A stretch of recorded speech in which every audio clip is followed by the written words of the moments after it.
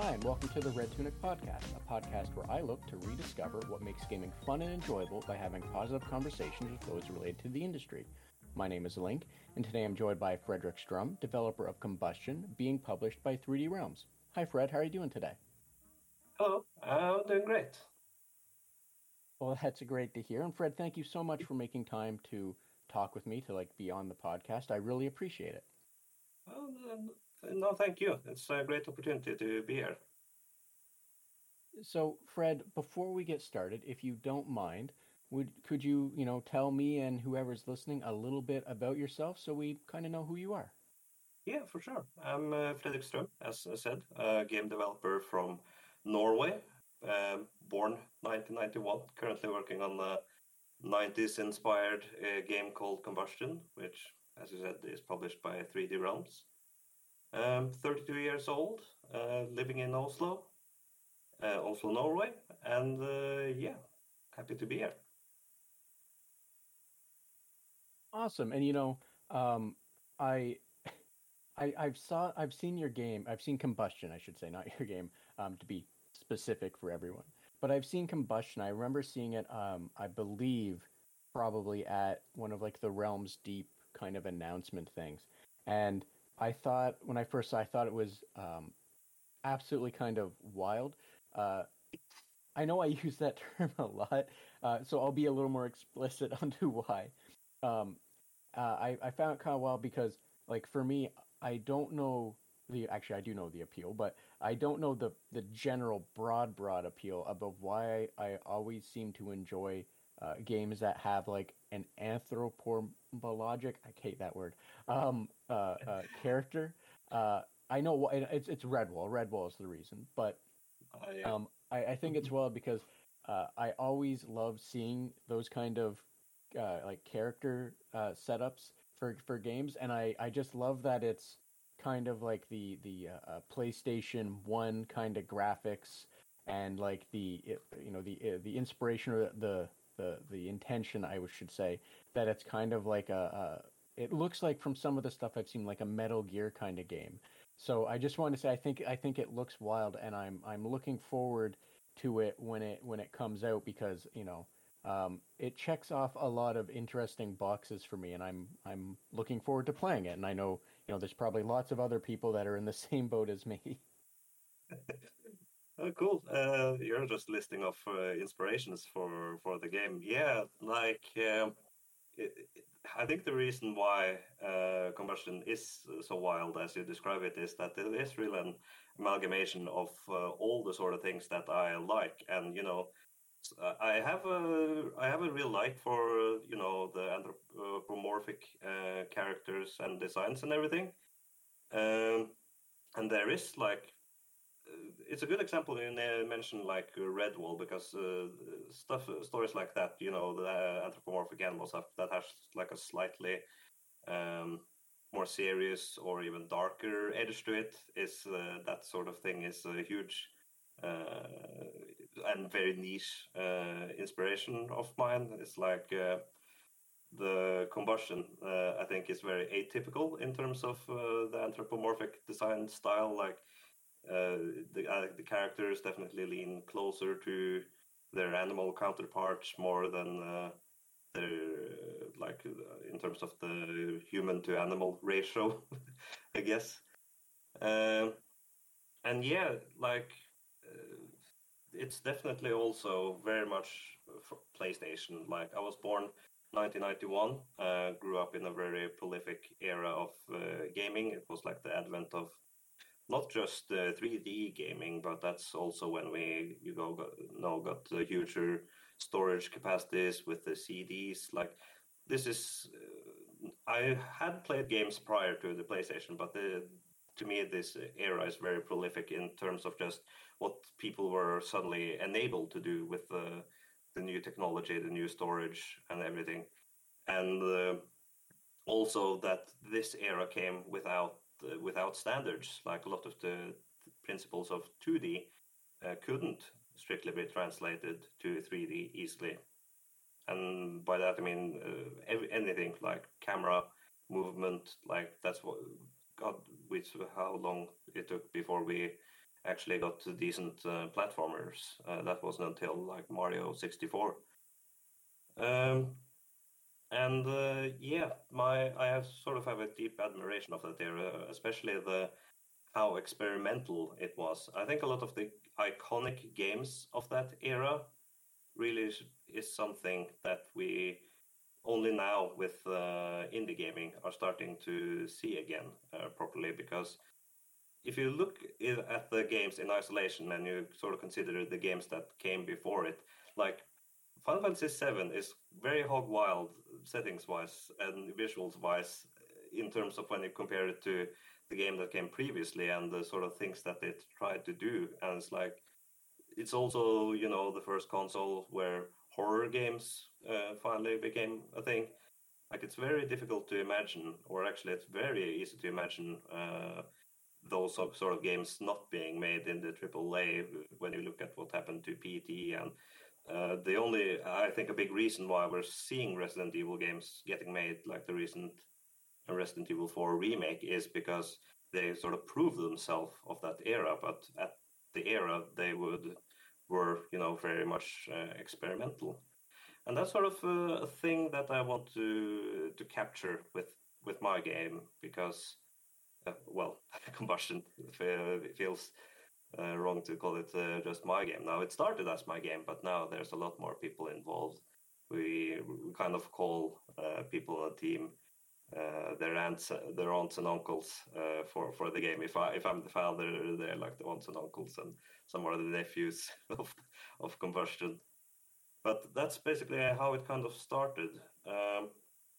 I recently had a Steam update on the inspirations of Combustion. I also went into the development of Combustion, and you know, it starts out by just showing the earliest of 3D low poly models that I made, which were anthropomorphic characters. But you'll see there, if you check that out, that they were all very medieval fantasy inspired. And yeah, going back to what you said, Redwall, you'll see a rabbit in particular wearing sort of abbey robes. So I'm I'm happy that is also the case, only because you know, Redwall is weirdly one of those things that a lot of people have known about or have been fans of for like different reasons, and it's more prolific than most people realize. So I'm always happy to hear where else it kind of like where its influences slip in or seep into, you know? Yeah, absolutely. And it's like to add one that goes even a shade darker, stuff like Watership Down or Plague Dogs. There's to varying degrees, but those are, call it fascinating to me, because they're not like casual watches or readings, those kinds of story. But I have a sort of fascination for them because, you know, the anthropomorphic character thing is, you know, they're very nice in the way you can exaggerate them. And one thing we see done a lot with them is, you know, acting very cutely or comedically and things like that. But it's also that I think they're one of the reasons why, for instance, like watching those old animated adaptations of Plague Dogs and Watership Down and things like that is the fact that they are so animal like makes them extremely empathetic. You really care. You really feel bad for them. You absolutely feel bad for them. But that also helps that sort of feeling. And I think that's a thing we don't see quite enough of. I'm not going to give the impression that it's all doom and gloom in Combustion, but there are darker elements in the game. The ultimate story, I think, in Combustion, much like it is in, say, your Odd World or Final Fantasy VII's or things of that nature, which have like the aesthetic the game has, the sort of diesel punk aesthetic. which I can elaborate later, is that things are very, very dark. It's very polluted. It's very industrial. You don't see like don't see much of nature, if anything at all. But like in spite of all the darker things we see in Combustion and in those games, there are like good people. There are like good things. There are like reasons to fight on and live for something. I think that's really also tying into those kinds of stories because, well, I'm not going to spoil how they end, but there are like silver linings and messages you get out of them that stick with you.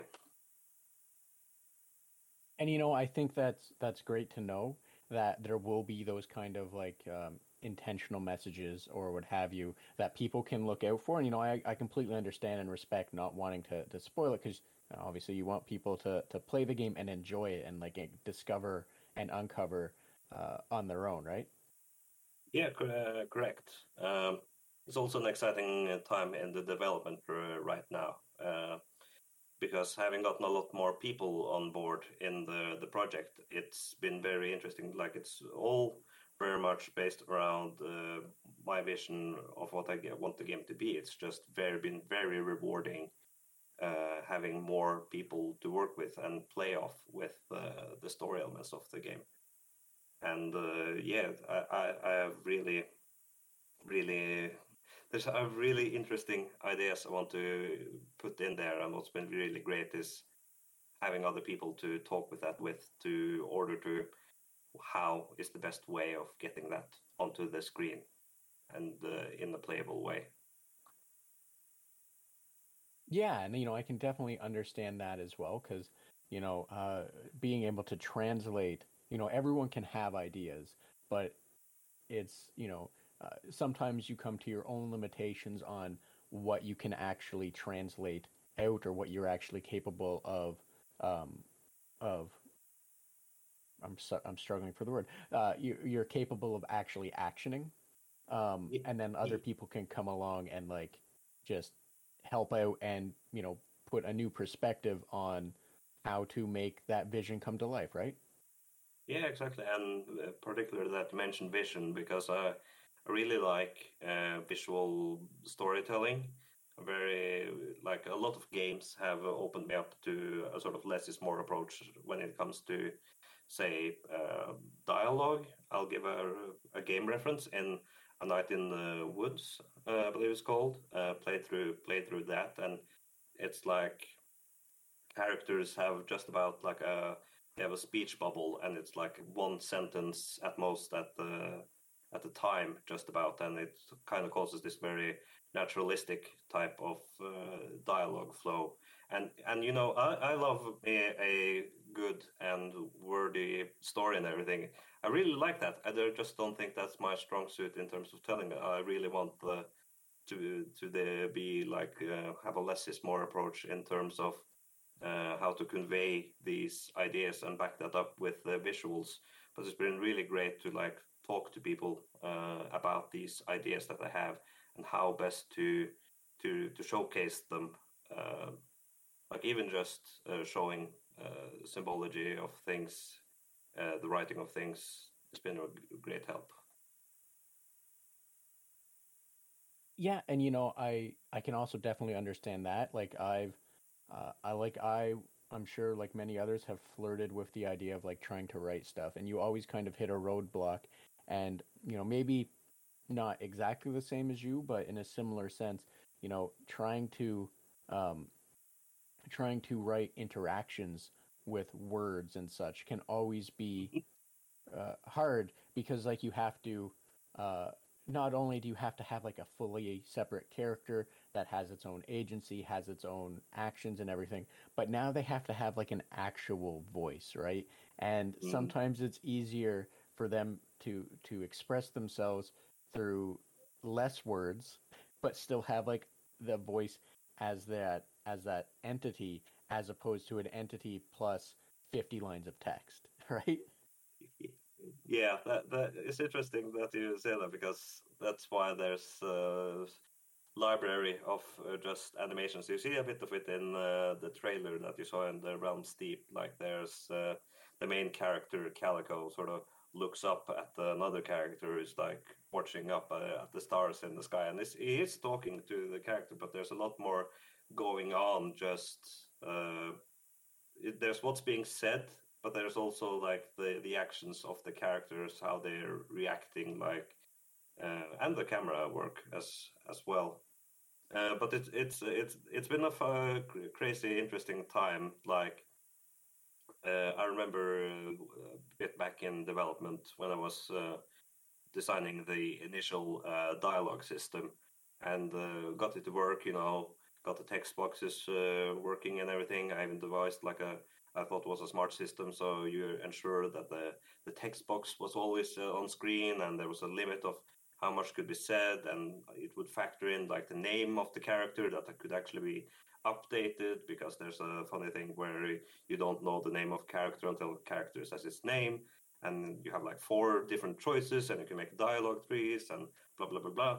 And then sort of when that was done came the point that, okay, what is this character going to say? What are going to be your options to say something to this character? And you if you work with characters for a long time as well, you sort of get attached to them in different ways, and it's sort of interesting, like going back a bit to the darker theming and everything. Like I really sunk my teeth into the main character of Calico, and it's almost feels bad, some of the things that he's going to be, ultimately put through. But like, I know it's going to be worth it for the story. Yeah, definitely. I completely understand where you're going with that. Now, Fred, I don't want to change the subject too much, but on the topic of combustion and game making in general, I guess I could say, uh, can you share how it is you got into developing and making games, and what kind of led to the point of making combustion? Yeah, that's definitely.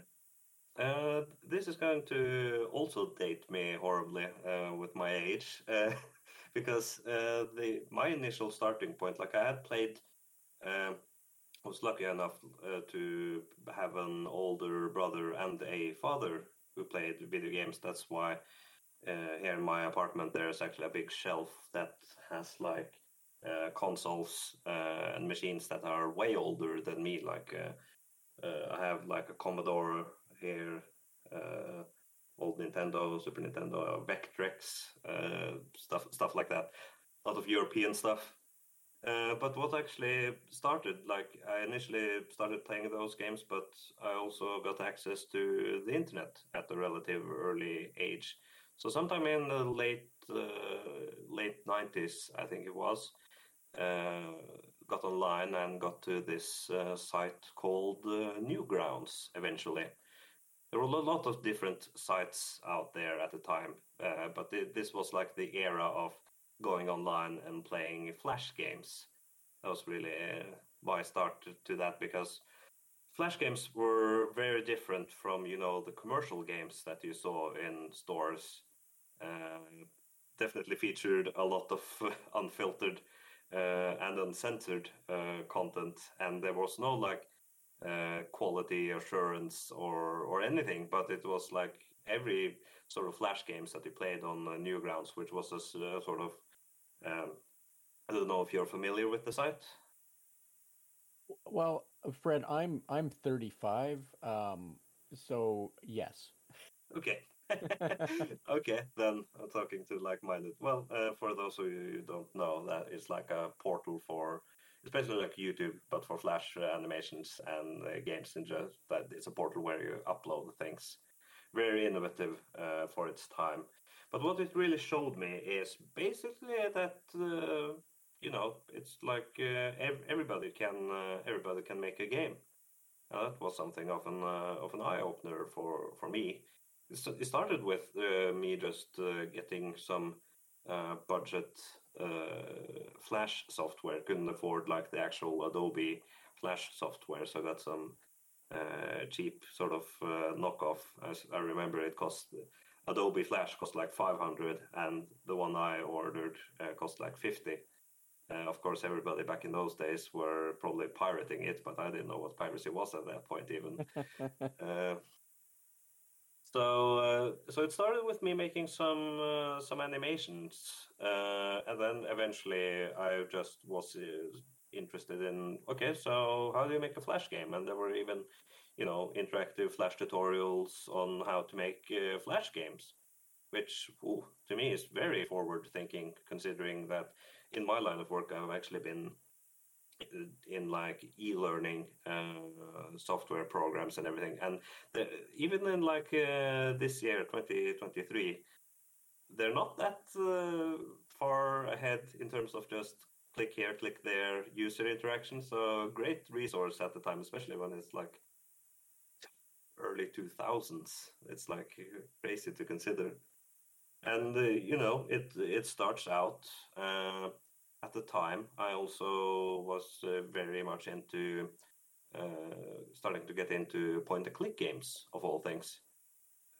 The old Sierra and LucasArts games in particular, because they had the real, and those definitely still have that, the real sort of production value, and we'll maybe go into this a little later, but a sort of world immersion that I'm very much about. They were very, very immersive because they have like full artwork, full voice work. They had like taking the best advantage in the early age of CD-ROM technology. But so I do that, and still very young at the time. So what I'm essentially making at the time is crude point-and-click adventure games, but they're I say crude technically. I didn't like do the things the other people did, and you'll see that with the one sort of series of games I made at the time called Automaton. It's if you go check that out, which I don't recommend you do because I'm embarrassed of my older stuff, but they definitely try to be sort of a steampunk sort of. It was very inspired by a game called Summerrust, made by the same people who would eventually make Machinarium, I think it's called. But yeah. But with my limited experience at the time, both in graphics and programming, they were, semi-nice looking interactive DVD menus in terms of coding. But it still was a very nice starting point. People seemed to like it. It got on the front page of Newgrounds. I think like the second game did, and some of the others, and I think once I got like a sponsorship or two, which basically you put in a sort of ad inside the Flash game directing to one of the Flash sites at the time, which are all probably long gone by now. I think that's really when I had a really big interest in it, because I liked games at the time, but that's also when there was a proof that there's actually some degree of money in this, which was a validation to myself and parents to I can like do the thing that I want and actually live off it potentially. and that's sort of interesting because the landscape has definitely changed since then, but it's definitely become better for the creators. There's always challenges and everything. Like you're looking at things that are happening, not necessarily only in, say, video game development, but you look at creators in general. Like back in those days, like before there was a YouTube, like the idea of being a content creator and living off of that was unheard of. Now that's possible, and definitely we've seen a rise in the games and the middle market, as I like to call it. And in a lot of ways, it's like to me, there are sentiments out there of things being better then or worse now or vice versa. I like to think that there's definitely merit to things of the past, but I'm very glad where I am right now in the industry. And basically, what happens is after making some Flash games and everything, the decision the decision I make is, get into games development. Okay, how do you do that? And it's like, okay, what are games? It's an interactive audio visual medium. Okay, early after high school, I guess it's like the equivalent is basically getting myself into as much sort of media background type stuff as I can before going into sort of university studies in computer graphics, games, and programming, which kind of led me to, because for the longest time, and I mean for the really longest time, there was just me making games. I was sharing games with people and talking to people and everything, but I was kind of the only one making games and making games for myself, and that kind of led me to be something of a generalist. So that's why when you look at Combustion, like everything outside of music has some of my influence in it. Like for the longest time, as I said, it was just me on the project making the art, the animation, the design, the programming, the sound, everything basically. The only thing I've sworn off is music, just because I don't think I have a natural affinity to make music. I really like music. I'm a huge fan of it. But as some of the music people that I worked with can probably attest, it's like my term, it's gotten better over the years, but my terminology of like improving a track or something is very esoteric in how I describe things. It's like yeah. So it sounds like your way of giving some constructive criticism for music is you want it to pop a little more or something very nondescript like that. Yeah, and you know the reason why I say this is because I have worked with clients, different good clients, bad clients, everything in both visual, little bit of QA programming, and like I've gotten like bad terms, like making something pop out or something visually, and I sort of know that when I say something to that effect to somebody who's making music, that I know how much of an idiot that I sound like. So what I generally do is instead of making something pop, I like try and find the right word in the dictionary, but it has nothing to do with rhythm or beats or melodies or something. It's just finding a very descriptive adjective. It's very emotional language, really a prose-filled way of describing music when I talk to people. So as someone that has had experience working in that kind of field, I have, I've mentioned this before. I'm a programmer, but I also have a nice expensive piece of paper that says I have some credibility as a designer. So as someone from that background as well, I thank you for your attempts to not just say it needs to pop better, um, because well, you already know what that's like. It's Yeah. not fun. So, Fred, along the lines of, how you got into this, and from your experiences, is there any words of wisdom that you could share from everything that you yourself have learned? Yeah. No, I think advice and wisdom. I think I definitely fallen into most ditches from an early age. I think the sort of wisdoms I have definitely are more applicable to those rather than the sort of advanced stage game developers. I think from the outset, I think the best advice I have is the KISS methodology of keeping it simple, stupid, because over ambition has definitely been a trait of mine early on. Like, I'm very glad of what I can be able to do with Combustion now, but the thing is, those sort of ideas have always been there since the start of my journey, and definitely was not that stage. And it's very exciting to get into game development, but at some point, it's like, okay, before you can make the next Skyrim, are you able to make a main menu? Are you able to, like, I've seen a lot of things where people have been so excited to like make their game, show their game and everything, and it's like, okay, how do I quit the game? Oh, there's no quit button. Oh, okay. uh, and with that is especially early on, is the mantra to fail faster. I think we're definitely all too averse to failing.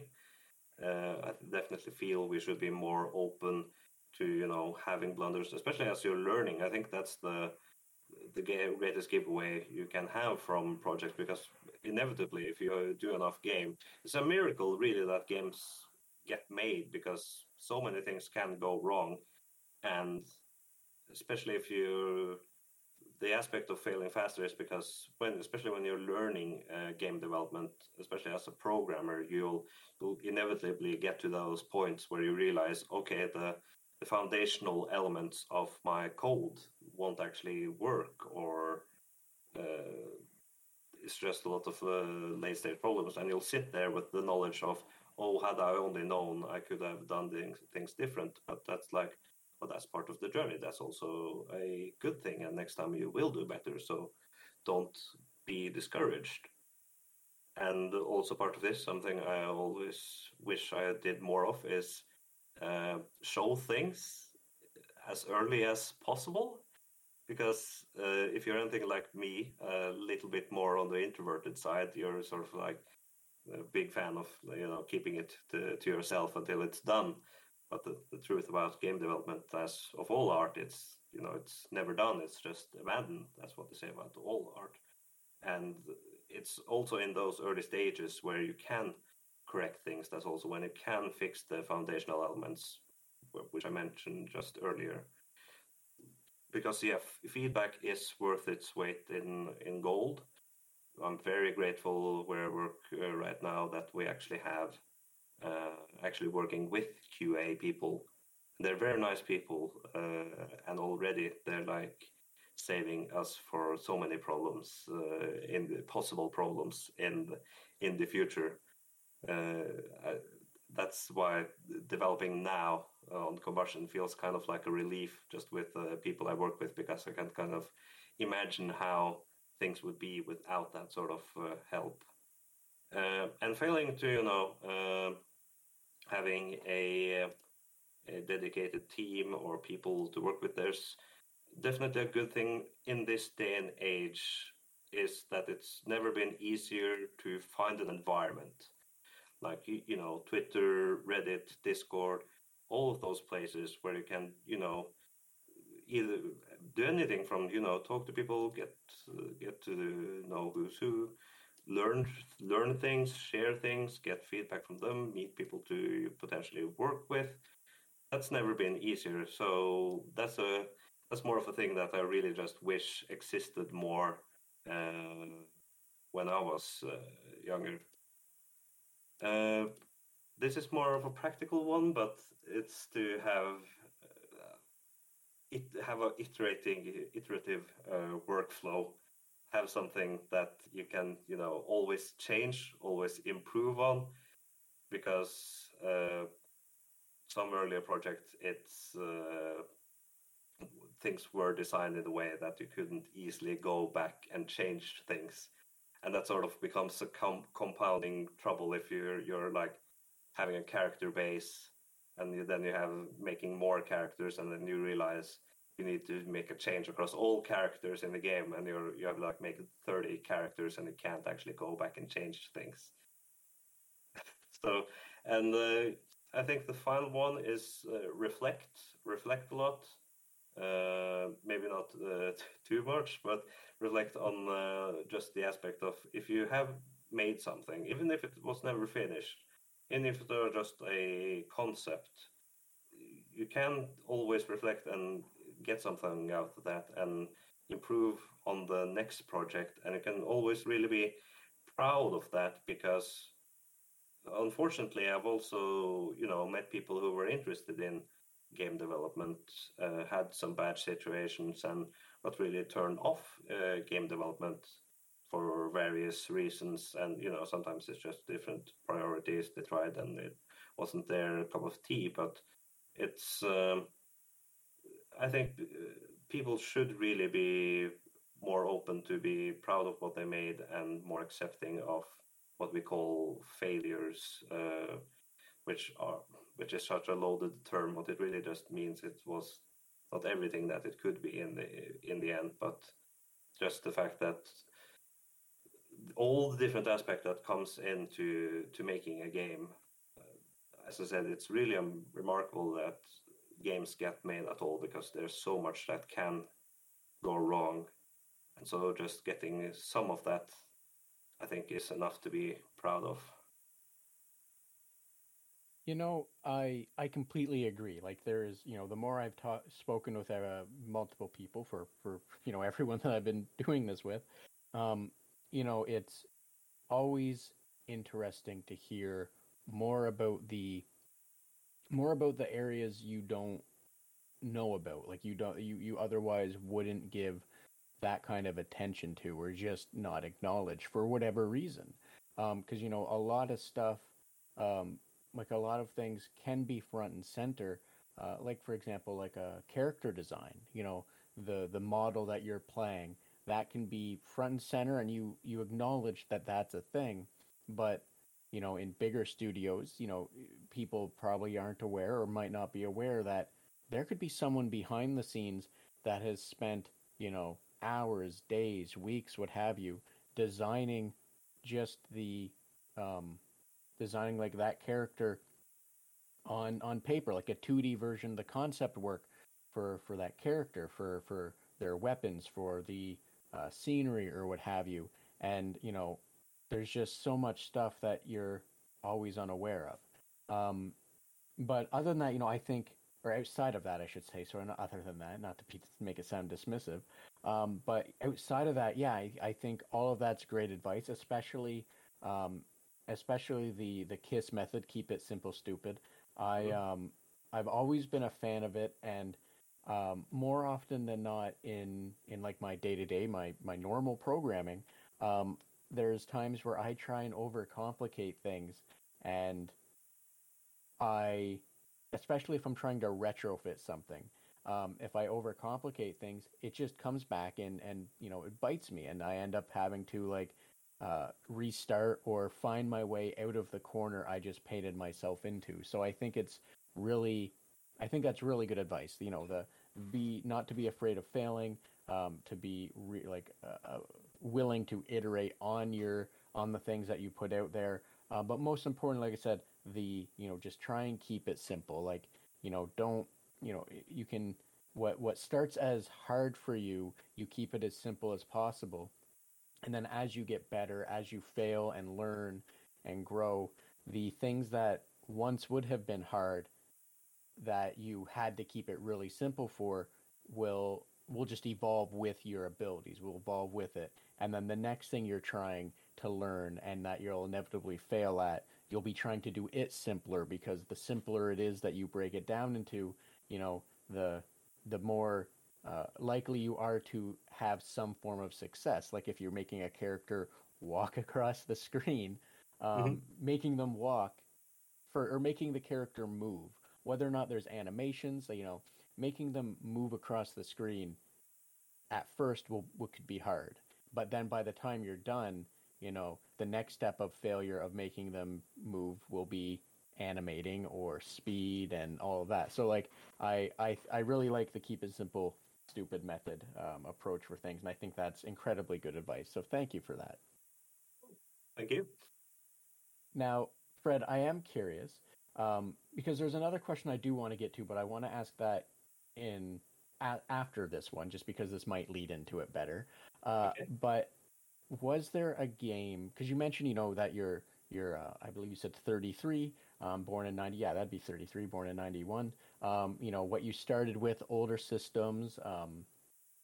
Uh, so I'm curious if there was a game for you that made you want to make games, like whether or not that was your favorite game or just a different game that made you go, oh wow, this is the game that inspired you to get into it. And I know you mentioned, discovering new grounds, and the ability with Flash and discovering or finding, your enjoyment in point and clicks and all of that. So I don't know if this is all going to kind of like wrap right back into that, or if there was a different game that made you want to get into it, whether it was your favorite game or not. And what about that game was it that made you enjoy it so much that you went, oh, this is what I want to do?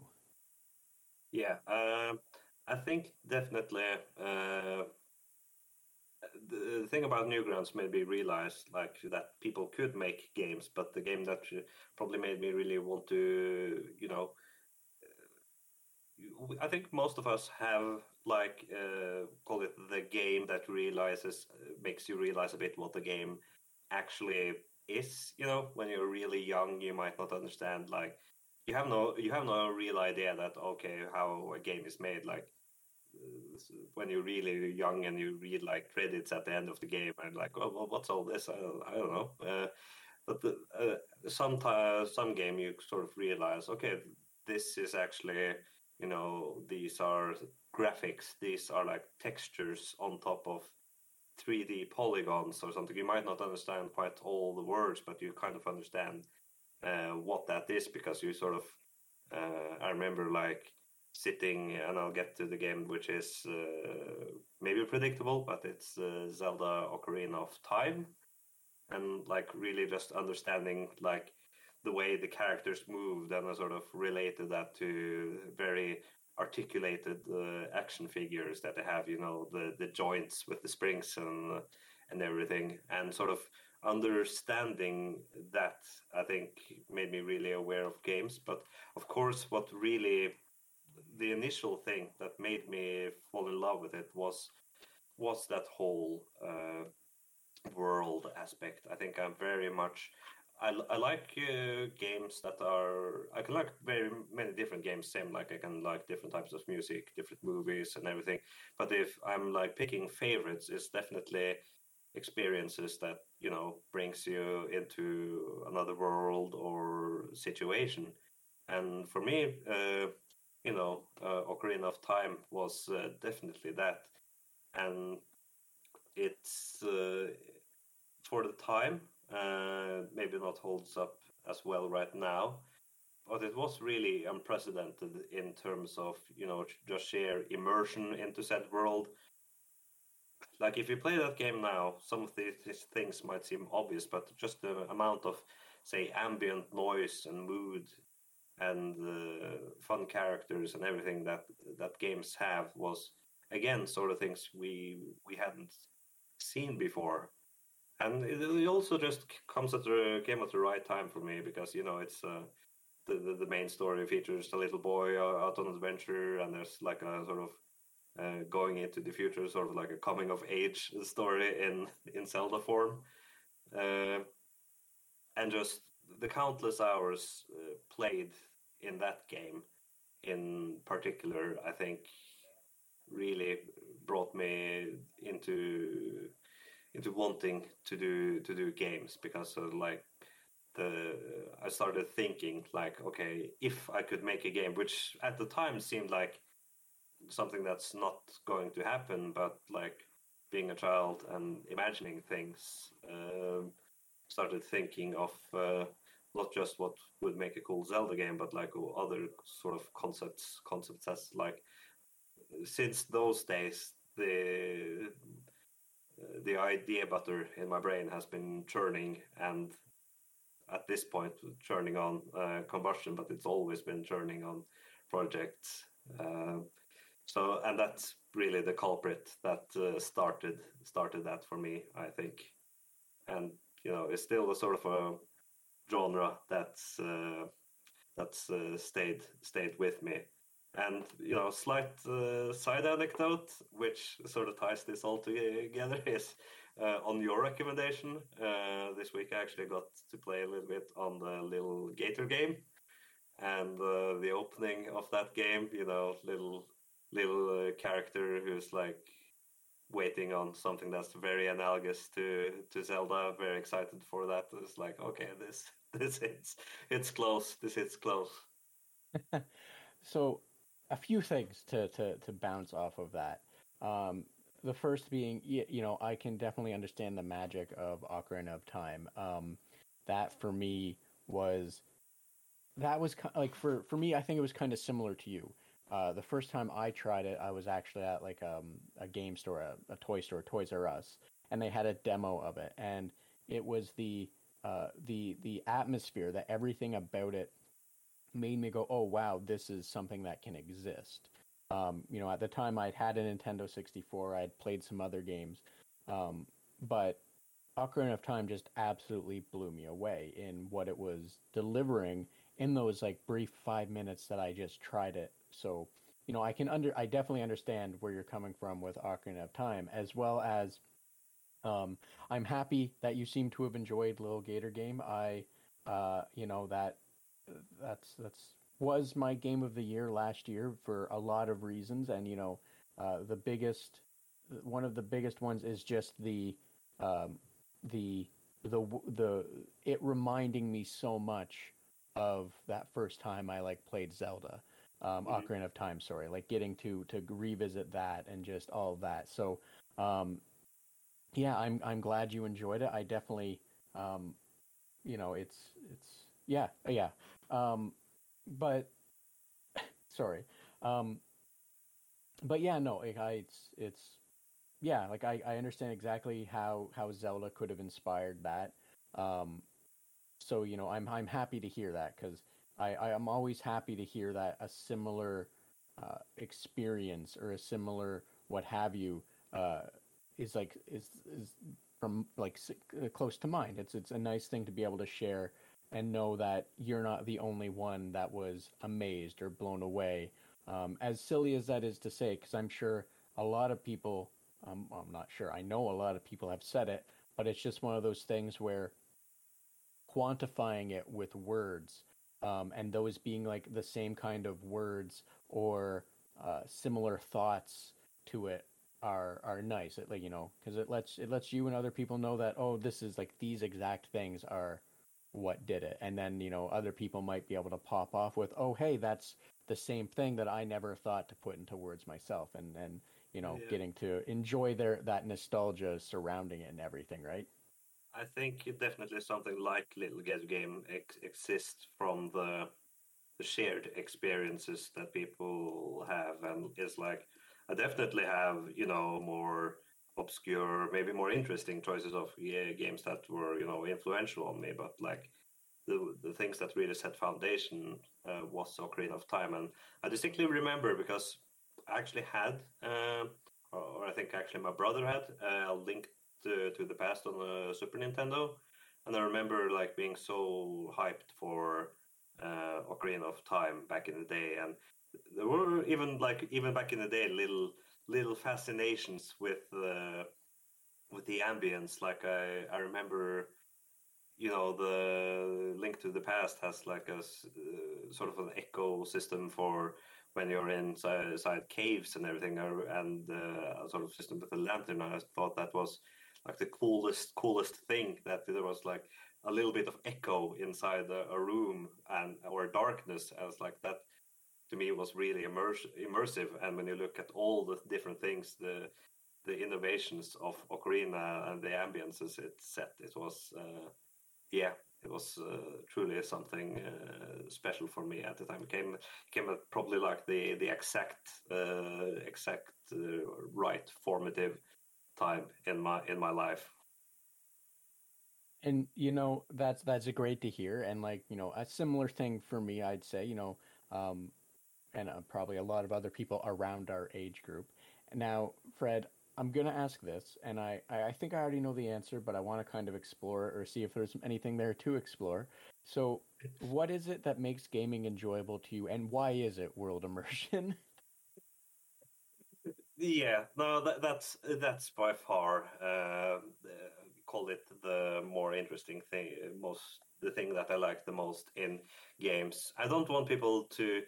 It's that sort of thing. You say that, and people think you have little to no appreciation of, say, pure mechanical games, which I definitely do have. Like one of my favorite genres are strategy games, and those can be very very abstracted. You're most of the time you're actually like several miles above in the sky, watching down on the action that's happening.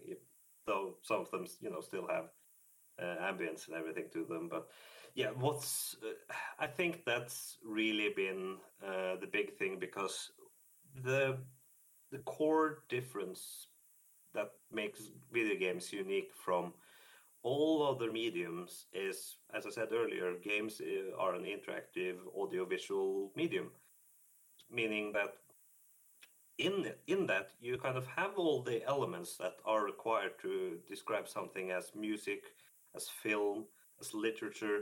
You have all these things of what a game can be, but then you also have the interactive element, and that's really well why you can actually enter these sort of worlds that you read about in fiction or see in movies or listen to in, I don't know, rock operas or whatever. um, and that's always been a big thing for me. And like learning about these worlds or just immersing myself in worlds, that's really been something what I've been all about. Probably comes as no surprise that I've been something of a daydreamer in my youth, and really using that sort of energy into game development. And you know that's also been like one of the interesting things about, say, Combustion, because um, there's like big things and small things to a story and a world, I think. And like the big strokes are, of course, what's important. The themes, what happens in the story, the structure, everything, like the meaningful strokes and everything. But what's been interesting for me with Combustion is there's also a high degree of detail that I find enjoyable. Like going back to how the game has anthropomorphic characters. Uh, like I have 5 separate designs for different 3D models that exist for the game for different toilets, just because they're and animals are different. Some have tails, some don't. They're different sizes and everything. So there's actually 5 different toilets in the game as just a minor detail. And I really like those touches, because in a lot of games it's not necessarily something you would miss in a game if it wasn't there. But when something exists there, big or small, and talking about the smaller details here, I think you really appreciate them. And this is maybe going on a small tangent, but it's like an example I sometimes go to. 2 examples is like going back to the early age of 3D. Like everybody who's played Mario 64 has an experience where they sort of tested things. Like there's the mission where you have to pick up a penguin and bring it to its penguin mother, but you can also, you think, hang on, I can pick the baby penguin up, and there's like a cliff over there. Can I drop the penguin off the cliff? And yes, you can. And like everybody's done that. And it's like that's a bit of example of a shared experience. But like an immersion one is, and this is quite a AAA game, and I like this game a lot for some specific reasons. It's LA Noir, and it's kind of an interesting game because the game does have gunplay, which adheres to AAA games of the era, third-person shooters, has like satisfying controls and sounds and everything. It's fairly bog standard, but it's like there's a lot of effort that's clearly gone into this. Nobody I've ever met has like talked about LA Noir, has ever talked about the action gunplay of the game. But what they have mentioned is that there's a system where somebody can punch or shoot off the hat of the main character. And if we go to the hat after a gun or fist fight, the character will like pick up their hat and put it on top of their head. It's like that to me is so interesting, that the sheer novelty of this sort of natural interaction from this character is more interesting to most people than the standard of the generation shooting that probably took way definitely took longer than making a character pick up and place a hat back on their back on their head. It's just a sort of interesting example of how these little interactions, little novelties, little details, how far those can go to immerse you in the world or character when it feels natural or lived in, or it doesn't have to feel that, just interesting. I think is really good. It's like one of my favorite fantasy things of later years was like the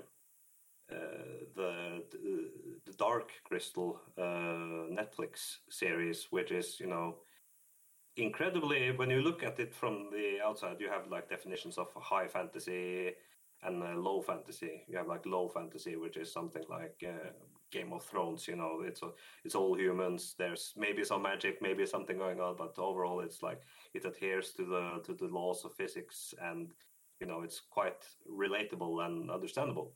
And then you have something that goes, you know, to the total opposite extremes, where it's all elves and magic and gods and dragons and everything, and those can also be very interesting. What I really like about Dark Crystal, or say the movie Labyrinth, you know, that sort of dark fantasy Jim Henson stuff, is that it's very high fantasy, but it's still very detailed and it creates an air of believability, even though it's very out there in terms of fantasy.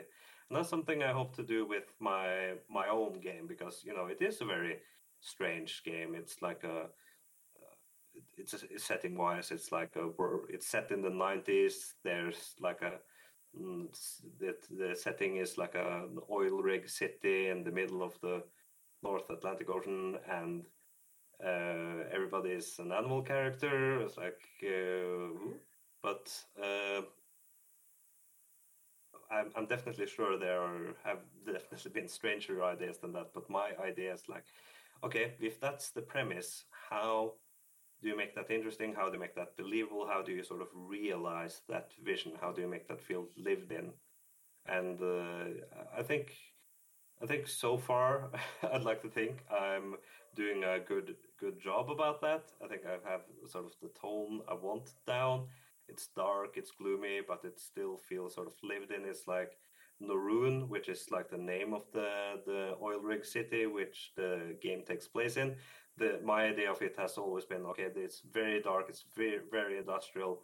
There are still good things going on, but there's also it also seems like the kind of place where you could also, like, you know, go grab a pizza without dying.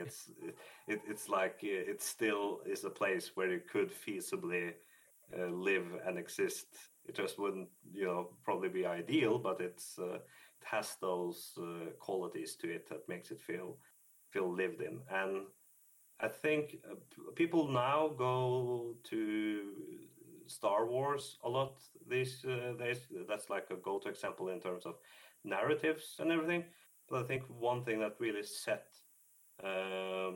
Star Wars apart, like we're talking about, like the original Star Wars back in the 70s, is that it had that sort of degree of believability. That's why, like, the cantina scene, for instance, in the original Star Wars feels so genuine, whereas, you know, most sci-fis at the time felt very definitely more out there, just in how characters were written, or sci-fi themes or whatever. And Star Wars does that without being hard sci-fi, which I find kind of interesting, because it is pure fantasy still.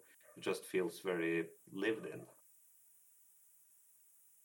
So Yes, thank you thank you for going into all of that. That I was don't maybe a know. little bit of a rant, but I didn't. I was trying to think of the best thing to say to pinpoint, but there was a lot said, so I apologize. There isn't one thing I can exactly go to. Um, but I understand what you were saying, and like the it's I think in some ways immersion can be hard to um, to nail down. Like to touch on to kind of bounce around from it, I guess. Like in some ways, immersion can be as um, straightforward or simple as just thinking, how would this cave actually interact in the real world, like in real life? And as simple as just adding some echo or what have you, right? In like Zelda. For LA Noir, the immersion aspect of gunplay can be tight, accurate gunplay can be really immersive. And there's a game, I think it was called Receiver. oh yeah, I know about that one. And there was another one, but that one is a very immersive game in terms of gunplay. And for anyone that's not aware of Receiver, it's like VR without VR in terms of using the gun. You have a button to, like, let's say it's a revolver. You have a button to pop the cylinder out. You have a button to flip it. You have a button to clear the cylinder cartridges. Like, just everything has a real world analogy in terms in buttons. If it were a VR game instead, you would actively manipulate the gun as something like hot dogs, hand grenades, and handguns, or the H3. I apologize for not remembering the appropriate title sequence or what have you. But like receivers kind of like that in sense of immersion of like that, and then bring up LA Noir, how well people might not see or appreciate the tight gameplay of the gunplay, but focus more on the immersion of your character really just liking their hat and going and like grabbing it and putting it on and um, just putting their hat back on when it gets knocked off, which was for me. I haven't played LA Noir, but you mentioning that made me remember that was also a mechanic that was very much present in the Red Dead games, or at least Red Oh Dead yeah, 2. And the amount of times my hat got knocked off and they would put it back on, just the the subtleness of some of the things that make an immersive game versus just a game. Like you said, the attempt to make the world feel lived in, like actually lived in. Give you things that would make you go, "Oh yeah, I can get a pizza here," um, which is amusing just to think of how the statement of, "Oh, I can get a pizza here" on a effectively an oil platform in the Atlantic Ocean, yeah, um, is kind of absurd to think that would be a priority in terms of setting up your world immersion, setting up everything to feel nice. Um, Not to dismiss it, that's fantastic. It's just the absurdity of thinking or having like written down on a piece of paper or like what have you has to feel like a pizza can be gotten here.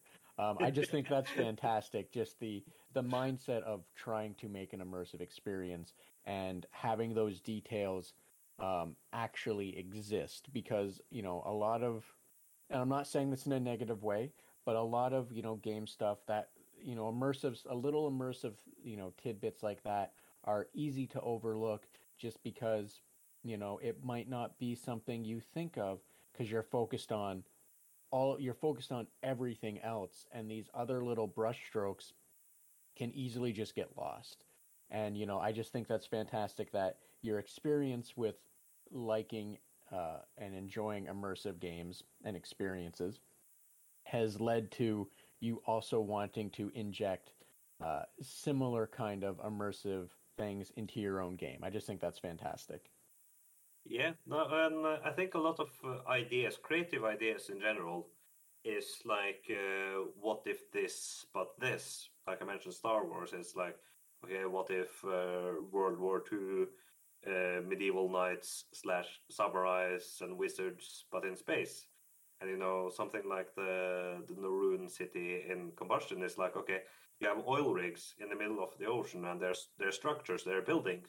Okay, what if you take that the next step, and you have a sort of society based around that, and you have a lot of oil rigs and sort of superstructures in the middle of the ocean, and then you sort of, okay, they exist like this, they export the oil, but it's like, okay, how do they live? And it's like, okay, you get enough population going. There's not just pure rig workers. There's maybe like scientists, engineers, and then you get sort of people who worry about the people. You get medical people. You get and then like one day, okay, there's suddenly HR people, and then okay, now we have enough people working here that okay, now we need entertainment. Who's the entertainment? We need food providers, and like okay, that's how in the setting you have like you have rigs in the city of Naroon that facilitate oil rigging facilities, and then there's like a decommissioned oil rig in the world of Combustion that has been turned into an amusement park. The oil well where it was ran dry, and it's like, okay, what do we do with this? Okay, there lives like over 1 million people in the city. People are like coming here to visit this sort of strange superstructure city of rigs. So okay, we make an amusement park, and it's like there's a science institute, there's like shopping districts, there's like everything, because a population grows, and even though it's purely a sort of the only thing it sort of outputs is oil and maybe some technologies, and all it imports, it needs to import all its food and everything, but it's still how would that sort of world work? And that's like the questions I've been asking myself. And it's like big things, big and small. Like there's I'll put it this way: there's if you look up the term combustion and like the what an engine is, and the game has like the diesel punk aesthetic. There's a reason why the game is called combustion and everything. But just trying to figure out all these elements and how they tie together to where it's believable has been like a very, very big joy for me. And that's from the big strokes of the game down to what toilets people use based on what kind of animals they are based on. So, Fred, one thing before I move on, because I do want to ask you another question before I let you go. But I just want to note, it's amusing to me that you also mentioned HR. That they'll need HR there, because of course they would need HR there. But it's just I appreciate to me, it's the absurdity of having like written down on a footnote, oh, they're going to need HR or something like that. So not to be dismissive.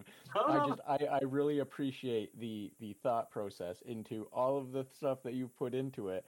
And it was just the, pizza and HR, little footnotes. They need pizza, they need HR, so thank you for the thought process into that. I very much appreciate the attention to that. Thank you. So Fred, as I said, I did want to ask you another question before I let you get on with your evening, because as you said, you're in Oslo. That's like a 7-hour difference, I think it was. So obviously, I don't want to take too much more of your evening and let you relax and all of that. However, I did want to ask you, outside of making games, what do you do? What do you do to relax? And I imagine, a lot of people playing games is what they do. And, playing games is definitely a valid answer here. But I'm also wondering, if there's outside of games, what do you do? What do you relax with? What do you enjoy? That's a great question. The interesting thing is,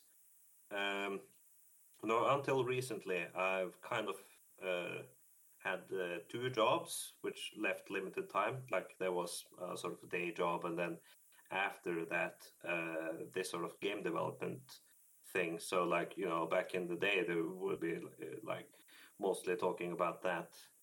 That said, two answers to that. I have a nice close circle of friends who delve into outside of course socializing and fun things like that. There is a lot of things like board games. I'm such a huge nerd that I actually do attend weekly pen and paper role playing sessions. with that, with more time now, there is also an escalation, or rather an introduction, because didn't do that much before, of some degree of exercise. Hopefully getting it more into bicycling and everything. But also just outside of game development, like I mentioned with the whole generalist thing, sometimes I just do the different aspects of what could be in the game, in isolation, like drawing, 3D modeling, animating, all of those things that might not necessarily tie in with a game or game development.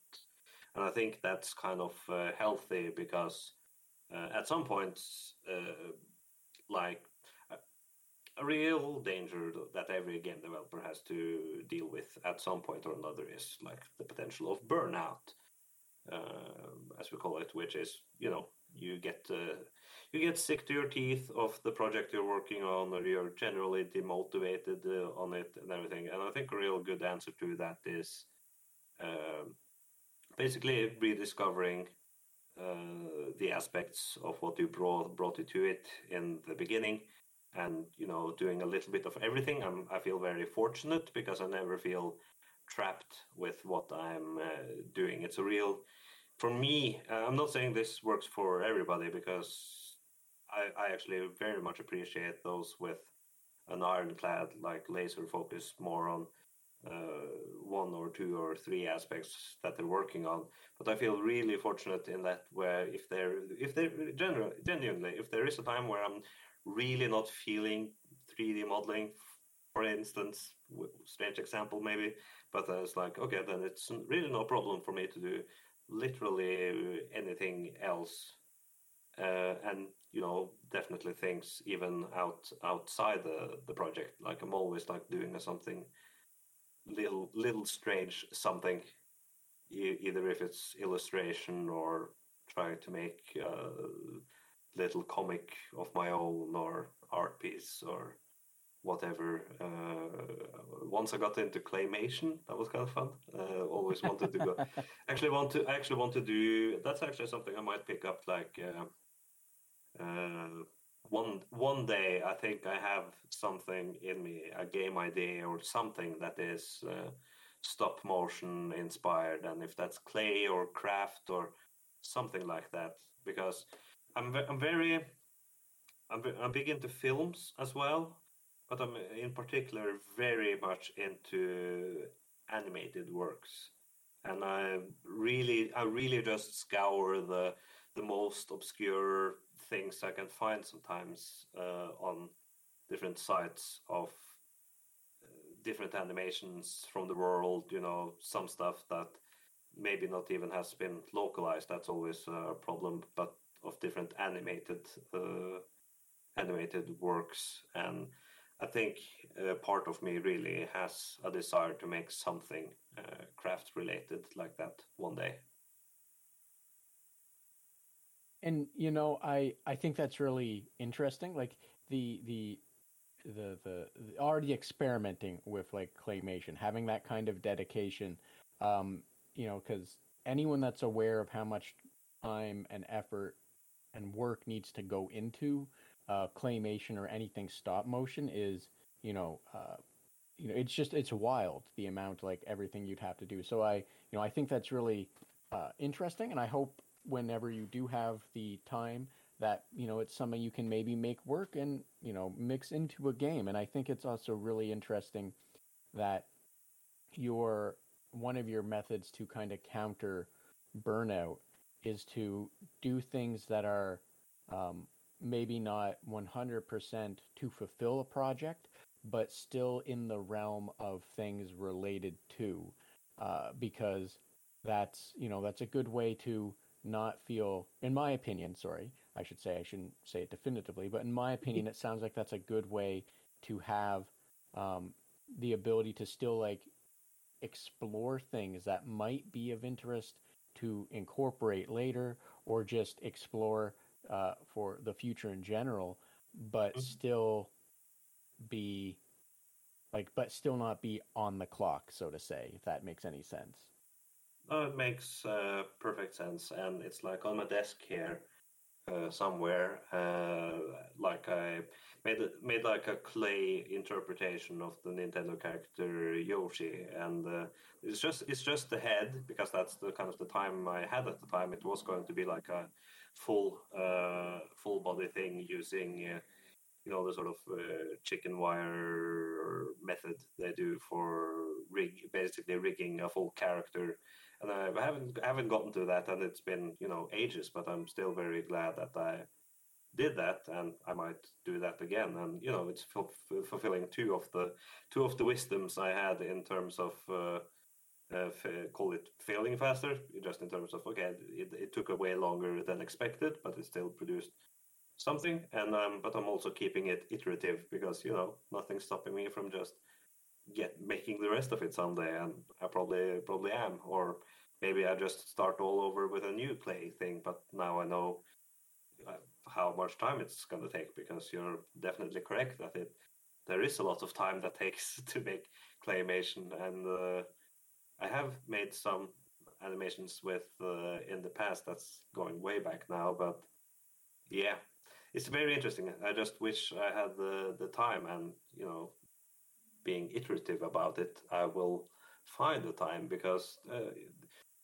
that's maybe like the final wisdom I maybe have, in terms of don't a thing that I tended to do sometimes was, what do you call it, like working for the weekend, or not necessarily the perfect analogy, but basically it's that thing where you think to yourself, okay, once X happens, then I will have the time to do Y.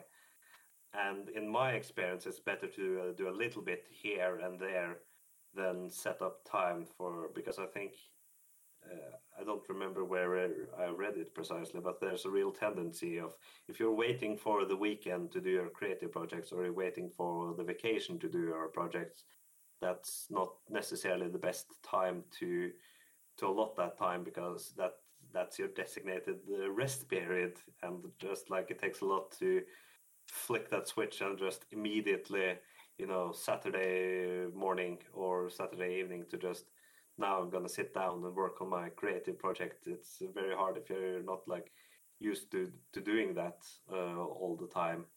And I think that's something I really am glad I've gotten better at over time, because it can be very hard to find that time. But I think it's much better to do it small and iterations, and having fun doing little experimentations like this, than it is to set up these big bulks.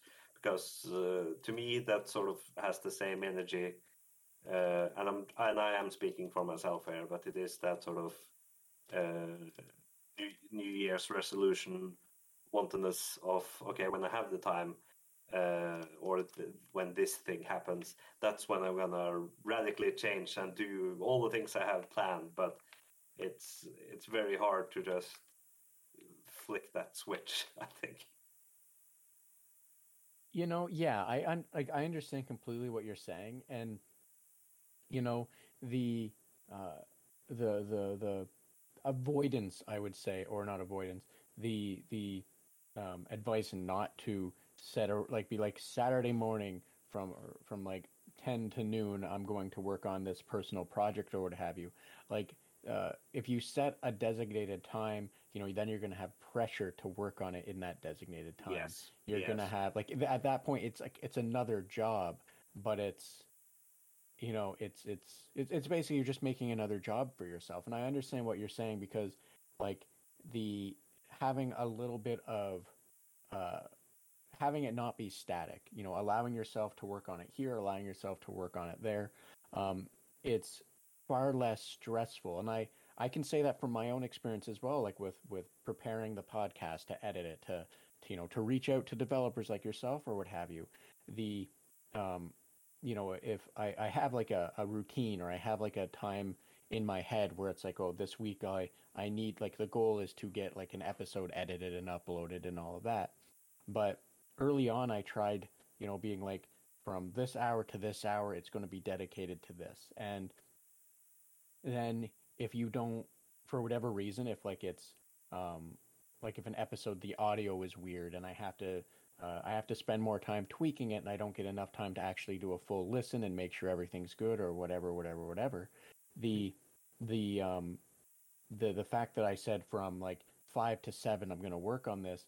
If I don't finish it between 5 and 7, then that weighs on me. It creates its own separate stress, and Yeah. like so just to basically add on or tag along with what you were saying, you know, allowing yourself the freedom to be a little more um, loose and dynamic in terms of time slots with your own personal projects, it helps a lot, from what it sounds like from your own experience, from my own experience, I imagine many others as well. But just not feeling like you are creating a job for yourself to do something that you should be enjoying, that should be inspiring happiness, inspiring fun, you know, not putting it in a box that is going to make it not fun is a great piece of advice, right? Like don't don't take the thing you enjoy doing and make it not fun anymore, right? Yeah, yeah, I think you hit the nail on the head, and it's a very natural, it's a supernatural compulsion, like because a lot of the times we feel we don't have the time, and okay, your brain immediately goes, okay, when is the next available full slot of time? It's okay, it's the weekend, or it's during vacation, or it's during this time slot during the day, and it's like uh, putting that pressure because is very hard, and it makes one thing in particular very hard, and that's starting. That sometimes can be the hardest thing in a session is actually just starting, because in my experience, that's actually why I have post-its here in my room, exclusively dedicated to low threshold easy tasks, which I just call starters, because that's an easy way to just start the day, make a texture or make something small or something silly or whatever. Immediately it just puts the pressure off, because thinking of projects or things that you got to do a lot of the time is a lot overwhelming than a small post-it note. Because if my mission statement for a day was essentially like make combustion or work on combustion, it seems like insurmountable. It seems way too huge. Even like make a full drawing or illustration of something. That's can be several hours of work. That's very hard to motivate yourself. But like sketch something or find reference, okay, and more often than not, in my experience, once you get the sort of ball rolling, because you're essentially sitting there solving problems. It almost is like a puzzle game in this way, because you're progressing, you get to these little hurdles, you get these solutions, you experiment, you're you're engrossed in what you're working with. Then you're actually in a good spot. It's what some people maybe call zen, that's yeah. Yeah, exactly. I know exactly what you're saying, and I think another way to put it, especially on the topic of games, would be the flow state, right? Yeah, yeah, Now, yeah, Fred, yeah, exactly. Fred, as I said before, I don't want to take up too much more of your time. You've been very gracious. You said you have time and all that. So while I still acknowledge that, and I don't want to sound dismissive of it, I do want to let you enjoy your evening. I do Thank want you. to not take up all of your time. I don't want to take up any more of your time than you've already graciously given to me. However, um, if there was anything else you wanted to discuss, if you wanted to talk more about some things about combustion that you want people to be aware of, some other things that you're working on or doing, or just something you want more people to know of in general, the floor is yours. As well, please let everyone know where they can find more information about you, which I'll also include in the episode description. Okay. No, thank you. Thank you very much. No, I think a big thank you to you. I think an encouragement I would do is encourage other people to reach out to each other. Like you reach out to me, and I appreciate that, and I'll be sure to reach out to other similar people in the future, because I think think this was a lot of fun, and I really always have liked. There are some podcasts and even some books and everything on game development, which I find have found really rewarding. So I think, yeah, and I'm excited to. I'll be sure to post this video around or podcast around once it gets released.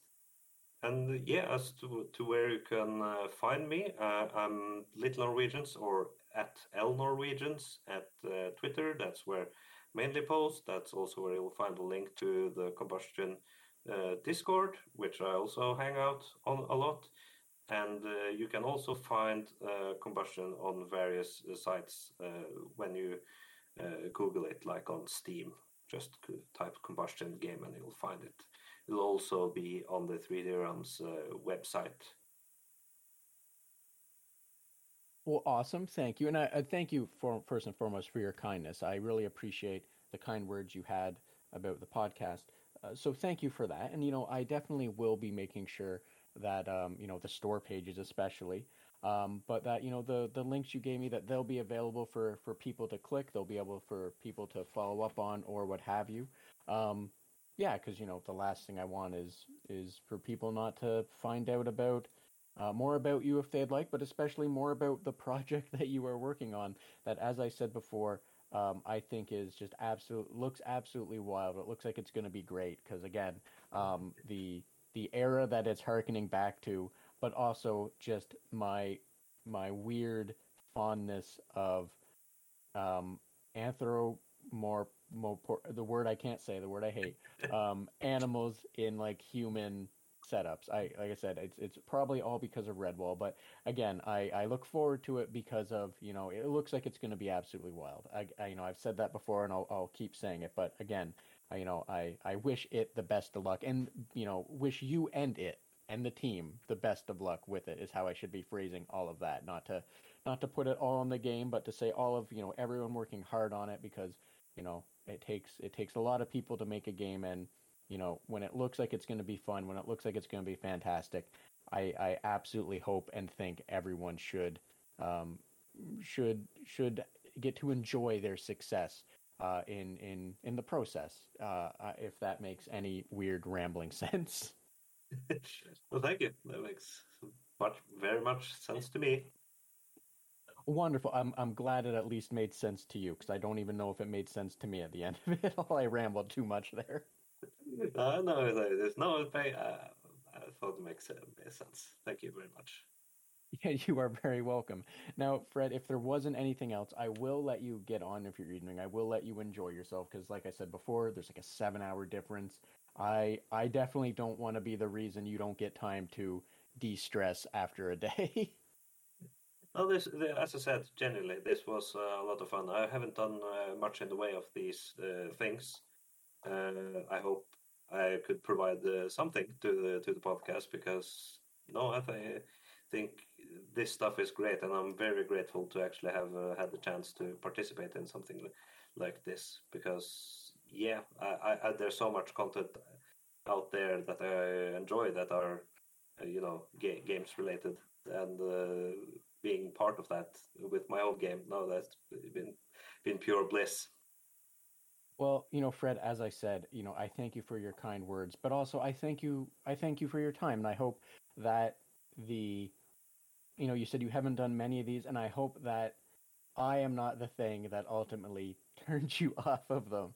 And I say that to a lot of people, that I hope that my podcast isn't the thing that ruins podcasts for them. But it from what you said, it doesn't sound like it will be, so I can rest assured with that. But I'm grateful for your time, for your input, for your point of view, just getting to discuss things with you. It's for me, it's always nice just to talk about games with developers, and what they like, where they've come from, and everything. So yes, I just, regardless of what the statement of uh, adding, being able to add to it, Fred, I think ultimately just being here and discussing things is is more than enough, if that makes sense. And I apologize because that sounds in a weird way kind of dismissive of what you said, but farthest from what I Oh, was no, trying to do. not at all. I completely understand what you're saying. So But as I said, Fred, if there wasn't anything else you wanted to discuss or add, I will definitely let you get on with your evening. no, thank you very much. And you know where to reach me if there's anything at all. I hope you have a good day. You as well. And thanks again to Fred for making time to have this conversation with me. And thank you for joining us on the Red Tunic podcast, as well as a special thanks to Ronald Jenkins for the use of music from the title track from Road Steep. And if you like this podcast and want to support it and help it grow, please subscribe or follow me on Twitter at Red Tunic Podcast to receive the latest episodes and news. And be sure to share it with those you think might also enjoy it. Thanks. Till next time.